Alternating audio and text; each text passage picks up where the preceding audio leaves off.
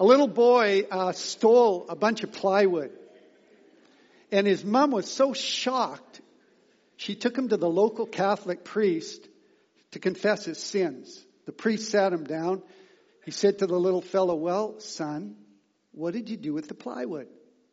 He said, "Sir, I built a birdhouse." The priest said, "Well, that's not too serious." Then he said, "I built a doghouse." He said, "Oh, well, that's a little more serious." He said, "Then my dad and I built a garage."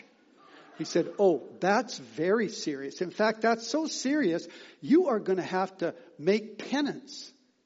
"Do you know what penance is?" He said, "No, sir, I don't. But if you have the plans, I have the plywood." You know, we're all building something, aren't we? Every one of us. We're building character in our lives. We're building marriages. We're building families. Every one of us is building something. And every church is building something. Some churches are building a comfortable pew. The comfortable pew doesn't require anything from people but to feel good. They don't call people to the cross. They don't call people to discipleship, to the functional lordship of Jesus, to mission, to generosity, just to feeling good. Some churches are building a cultural pew. It's more important to affirm cultural values than it is to establish biblical values. The powerful, active, living Word of God has been replaced by cultural relevance and popular opinion. But thankfully, Jesus is building something. Something that will change the world and last forever. It's called the local church. Today we're going to install Elmer Chen as an elder of this particular local church. But before we do, I want to share 3 thoughts with you. Maybe it'll only be 2. We'll see how the time goes. But 3 clear thoughts about the church, irrespective of nation, language, culture, or form. So if you would turn in your Bibles, please, to Matthew chapter 16.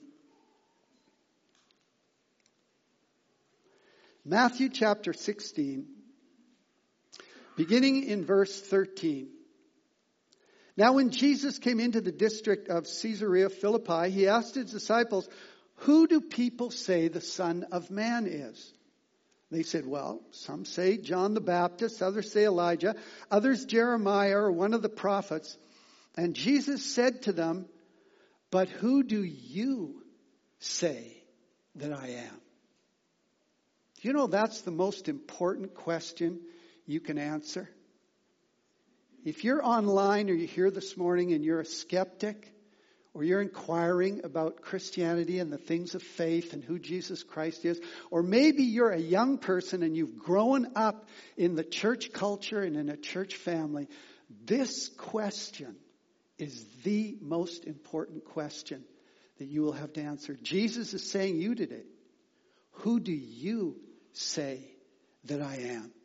Verse 16, Simon Peter replied, "You are the Christ, the Son of the living God." And Jesus answered him, "Blessed are you, Simon Bar-Jonah, for flesh and blood has not revealed this to you, but my Father who is in heaven. And I tell you, you are Peter, and on this rock I will build my church, and the gates of hell shall not prevail against it. I'll give you the keys of the kingdom, and whatever you bind on earth shall have been bound in heaven. Whatever you loose on earth shall have been loosed in heaven." Then Jesus strictly charged the disciples to tell no one that he was the Christ. 3 clear things Jesus says about the church here. The first one is this: the church is people. In verse 18, he says, "You are Peter, a person, and on this rock I will build my church." And this word church is the Greek word ekklesia. It means the called out ones.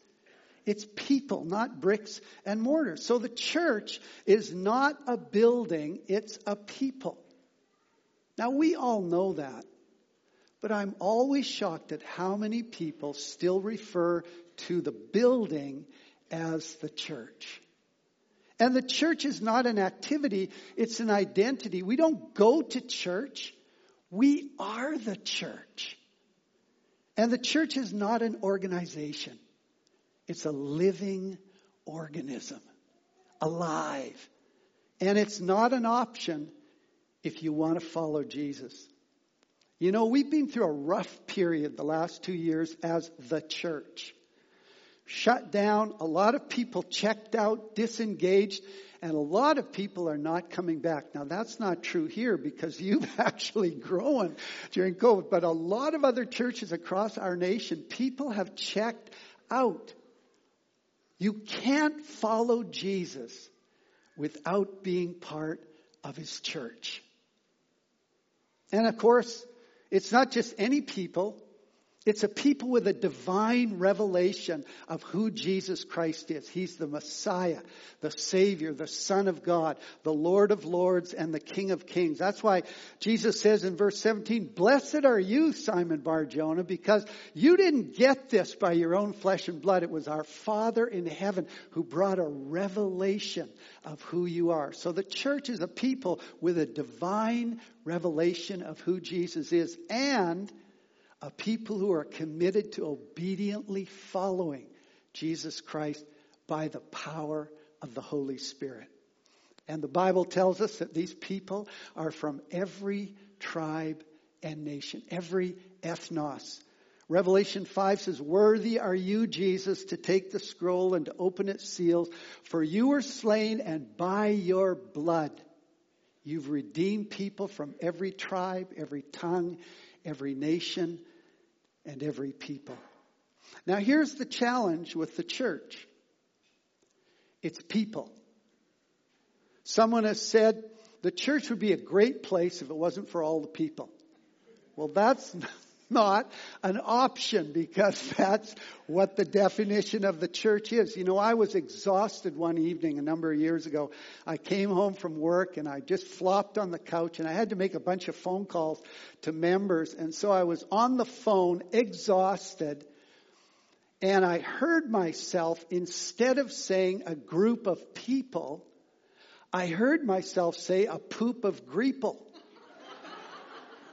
And I was so tired, I thought, did I just say that? No, I couldn't have just said that. I'm just going to let it go.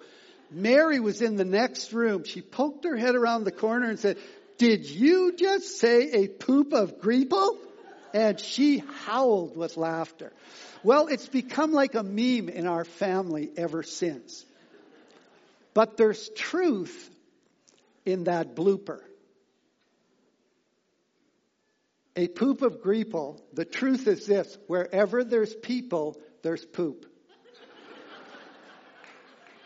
You probably won't remember a lot from this sermon, but I guarantee you'll probably remember that.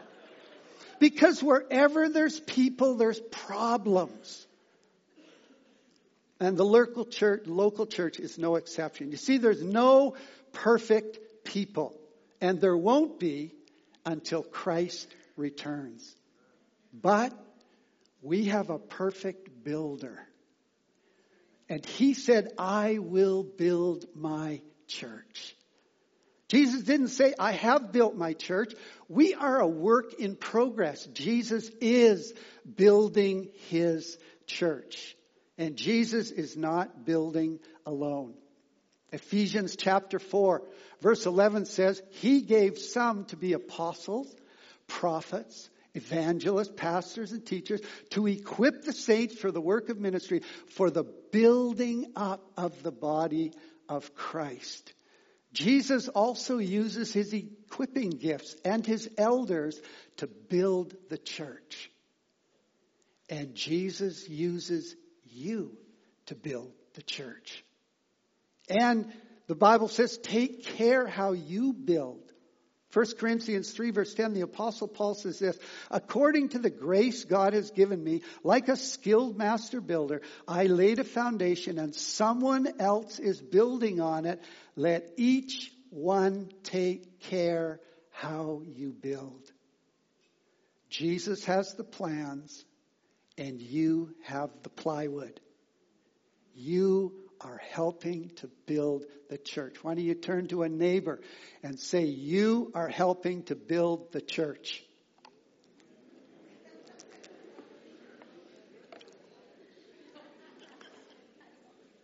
The church is people obediently following Jesus, people with a divine revelation of who He is, and we are building with Jesus as He builds the church. Now here's the first application.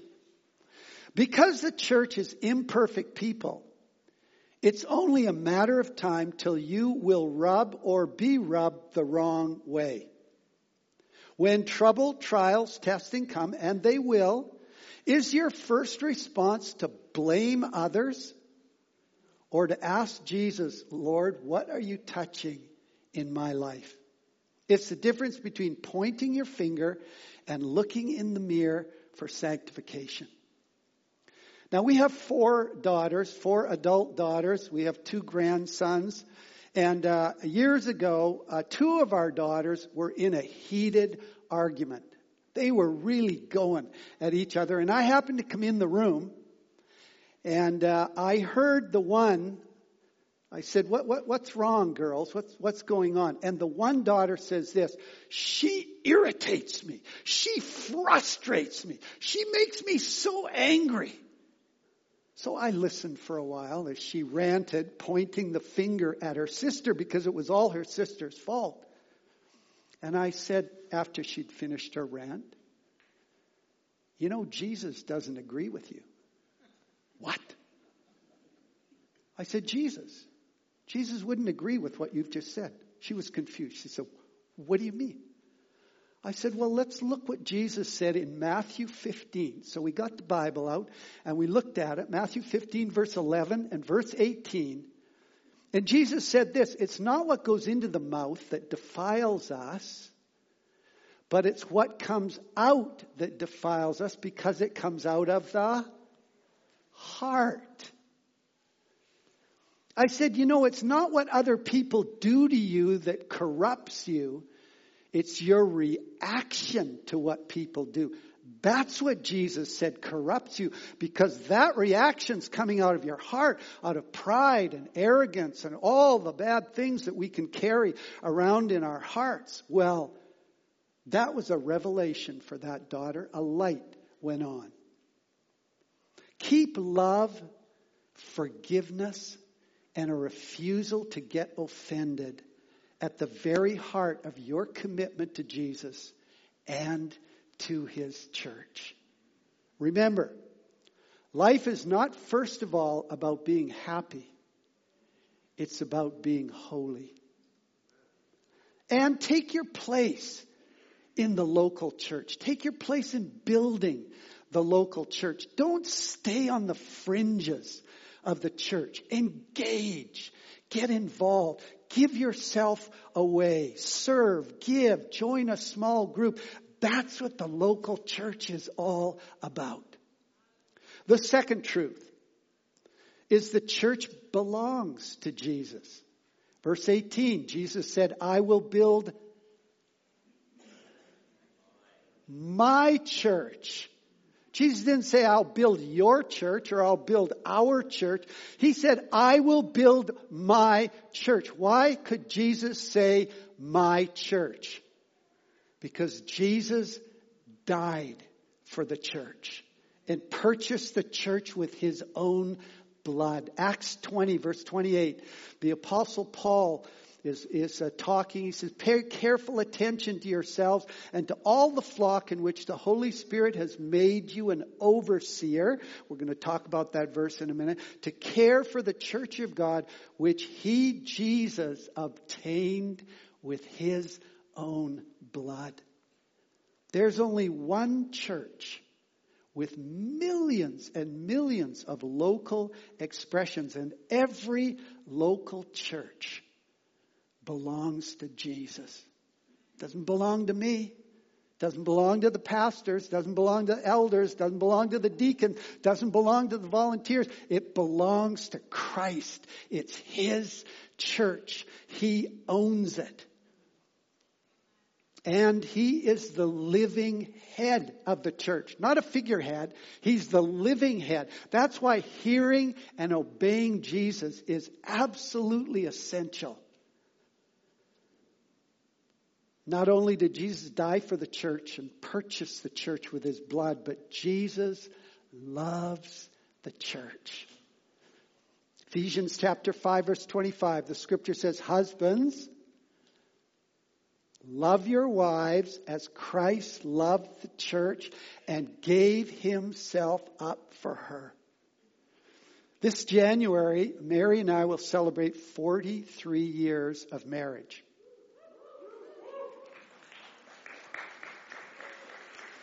Absolute bliss.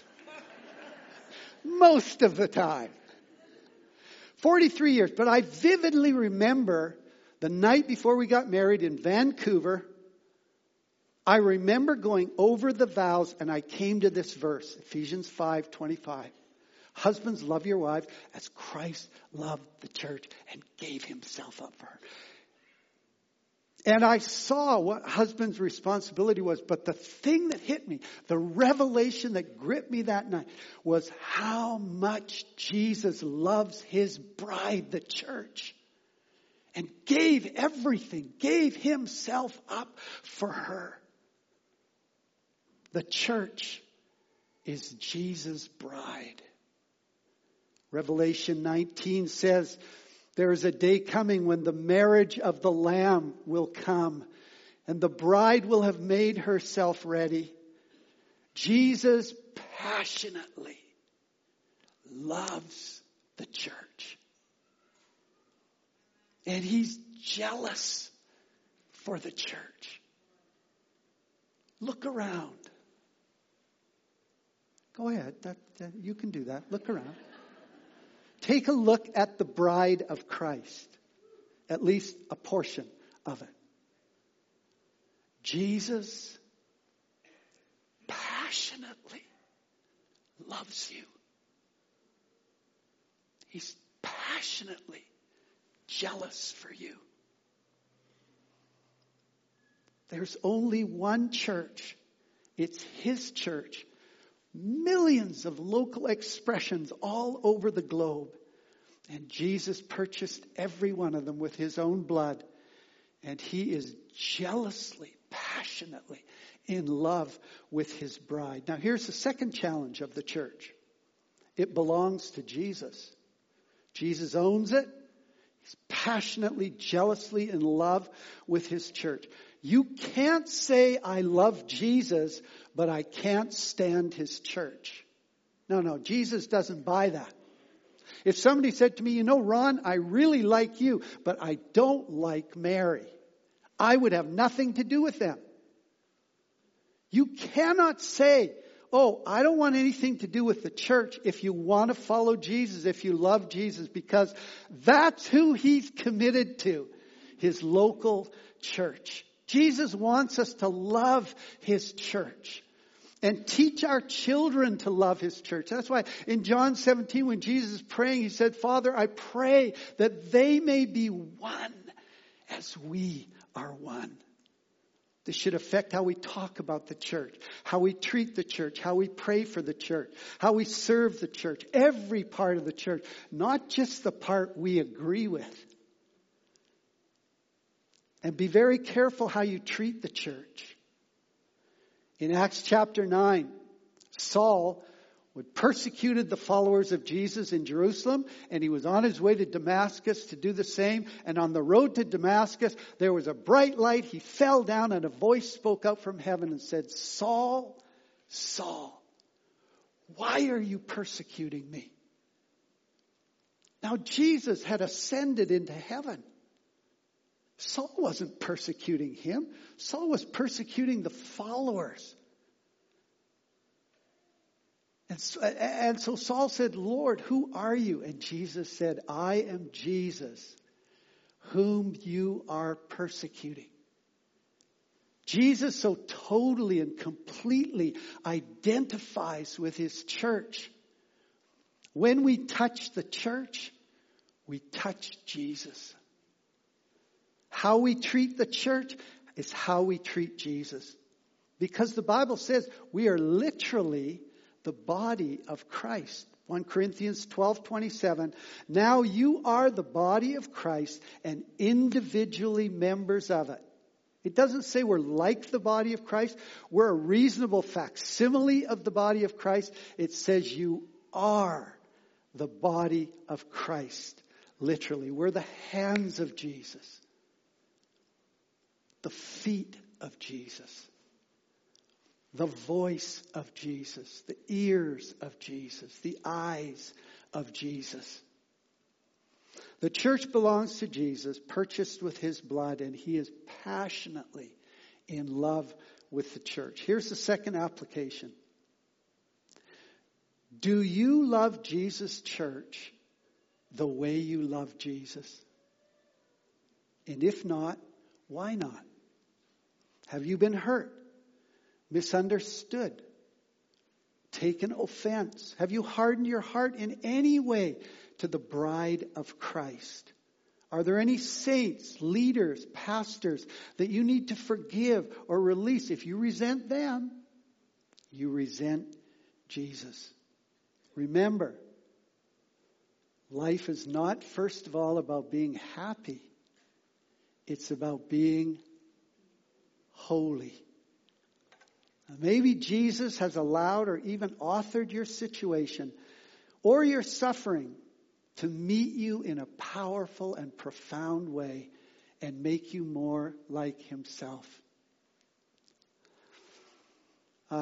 Several years ago, I had a dream.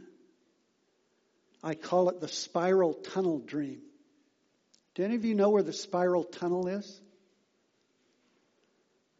You're prairie people, that's why.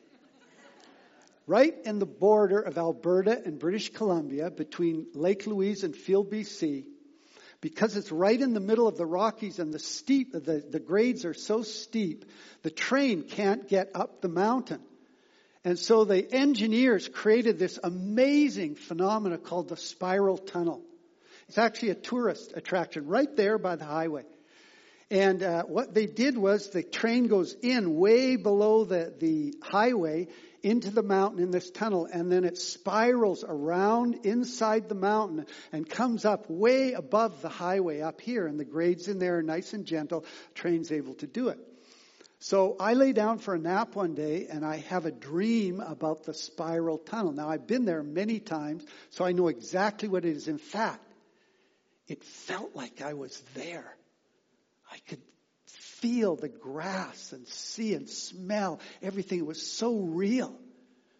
And in this dream, I'm standing there, and suddenly this voice says, "You will come out on higher ground." And I was instantly thrust into this tunnel that was pitch black. And it was black because it spirals around. You can't see the end. And so into this blackness I go.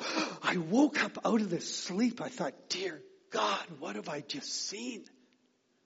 And so I wrote it down. Date, spiral tunnel, word, you will come out on higher ground. And I knew it was a preparation. It was a warning of something that was coming. Sure enough, shortly after the dream, some people in our church rose up against our leadership with legitimate concerns. All good people, great people, some of them longtime friends. We weren't doing everything right or even well by any means as leaders. And these people rose up and came against the leadership, and we just felt we couldn't abdicate our leadership. We had to be true to what God was calling us to. But it was a very difficult and painful time. The criticisms and the negativity got out of hand, and the devil used it to really wreak havoc in some of the people's lives. It was one of the hardest times in my life. I felt like quitting.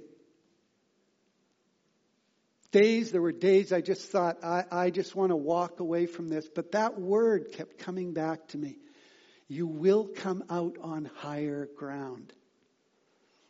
And I can thankfully say by the grace of God that He has brought good through this. He's brought healing through it. He's brought restoration with the people through it. But here's the point I want to make. Our 4 daughters watched us go through this pain. And Mary and I knew if we did not handle this right, if we got bitter and resentful and we responded wrongly, not only would it turn our daughters bitter towards the church, they probably would have walked away from their faith. And so Mary and I embraced the sovereignty of God in this and the dealings of the Lord in our own hearts. We prayed we would become more like Jesus through this and that the fear of the Lord would saturate us. We forgave and we asked for forgiveness. We gave thanks, we blessed, we sought to do good like Jesus said in Luke chapter 6. And by the grace of God, we came out better, not bitter. Jesus used this to actually make us more like Him and to make us fall in love more with the church, not less. Jesus did a great work of sanctification in our hearts. And by the grace of God, our 4 daughters came through this without being scarred or resentful. All 4 daughters love the church. And all 4 daughters are serving the church today. How we treat and relate to the church doesn't just affect us. It affects the generations after us. Do you love the church? The local church? The one you're rubbing and being rubbed against? Because the local church is the one Jesus is walking among. Revelation 2 and 3 say He's walking among the candlesticks. The last 2 years have been really tough on the church. Really tough. Probably the hardest time in my 45 years of ministry in the church. The last 2 years, what we've gone through as a nation, have probably been the most difficult time for pastors and for everybody else in the church. The fighting over things, the division, the disunity, the pastors that have walked away from the church said, that's enough. I've just had enough. The number of pastors who have resigned, the vacancies that are needed for leaders in the local church. It's been a rough time. And I think one of the reasons it was so difficult is because we didn't have a theology of the local church. It was a habit. We went to church. We were part of a church. We attended a church. But there wasn't a biblical deep theology saying, no, this is the church. This is the one Jesus died for. This is the one Jesus is passionate about. This is who you are. This is how you relate. This is how you're connected as the church. And so people just went their own ways. There are thousands and thousands of people in Canada who are done with the church. They're called dunners. They actually have a designation. They're dunners. I still love Jesus, but I'm done with the church. I'm sorry, that doesn't work. And I think there's a great harvest coming of those people before Jesus returns. He's going to gather His people back in. And let's make the church such a lovable place, such a passionate place, such a place that's so filled with the presence of God and freedom and liberty and gifts and grace and fruit of the Holy Spirit that people won't be able to stay away from us. Jesus is at work. He made a vow, a promise. I will build my church. And I don't have time to talk about the gates of hell not prevailing against the church. But we know it won't.